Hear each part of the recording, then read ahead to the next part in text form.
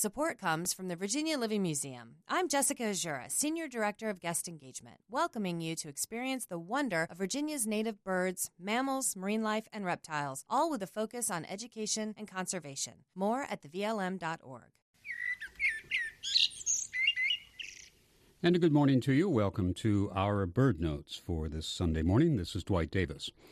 Imagine a lineup of birds, sort of like a police lineup. Here are the suspects: an American egret, a snowy egret, an immature little blue heron, a reddish egret from, say, Haiti, a great white heron, a white ibis, and a cattle egret. So what is it that these birds have in common? Well, they are all white. Yes, white. Even the birds identified as blue and reddish. At a distance, which is how we usually see them anyway, some of these wading birds could be confused with one another.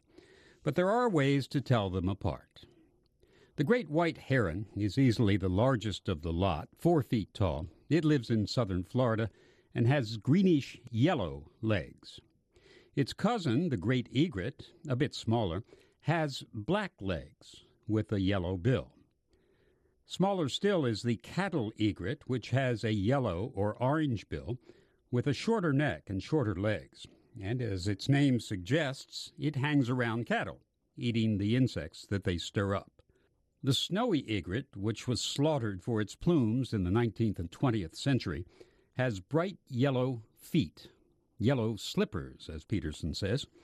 The white ibis is not a heron, it's white, but it has a down-curved bill, unlike any of those of the other white waders.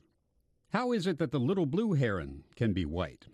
Well, it is the immature birds that are entirely white, in their first year anyway.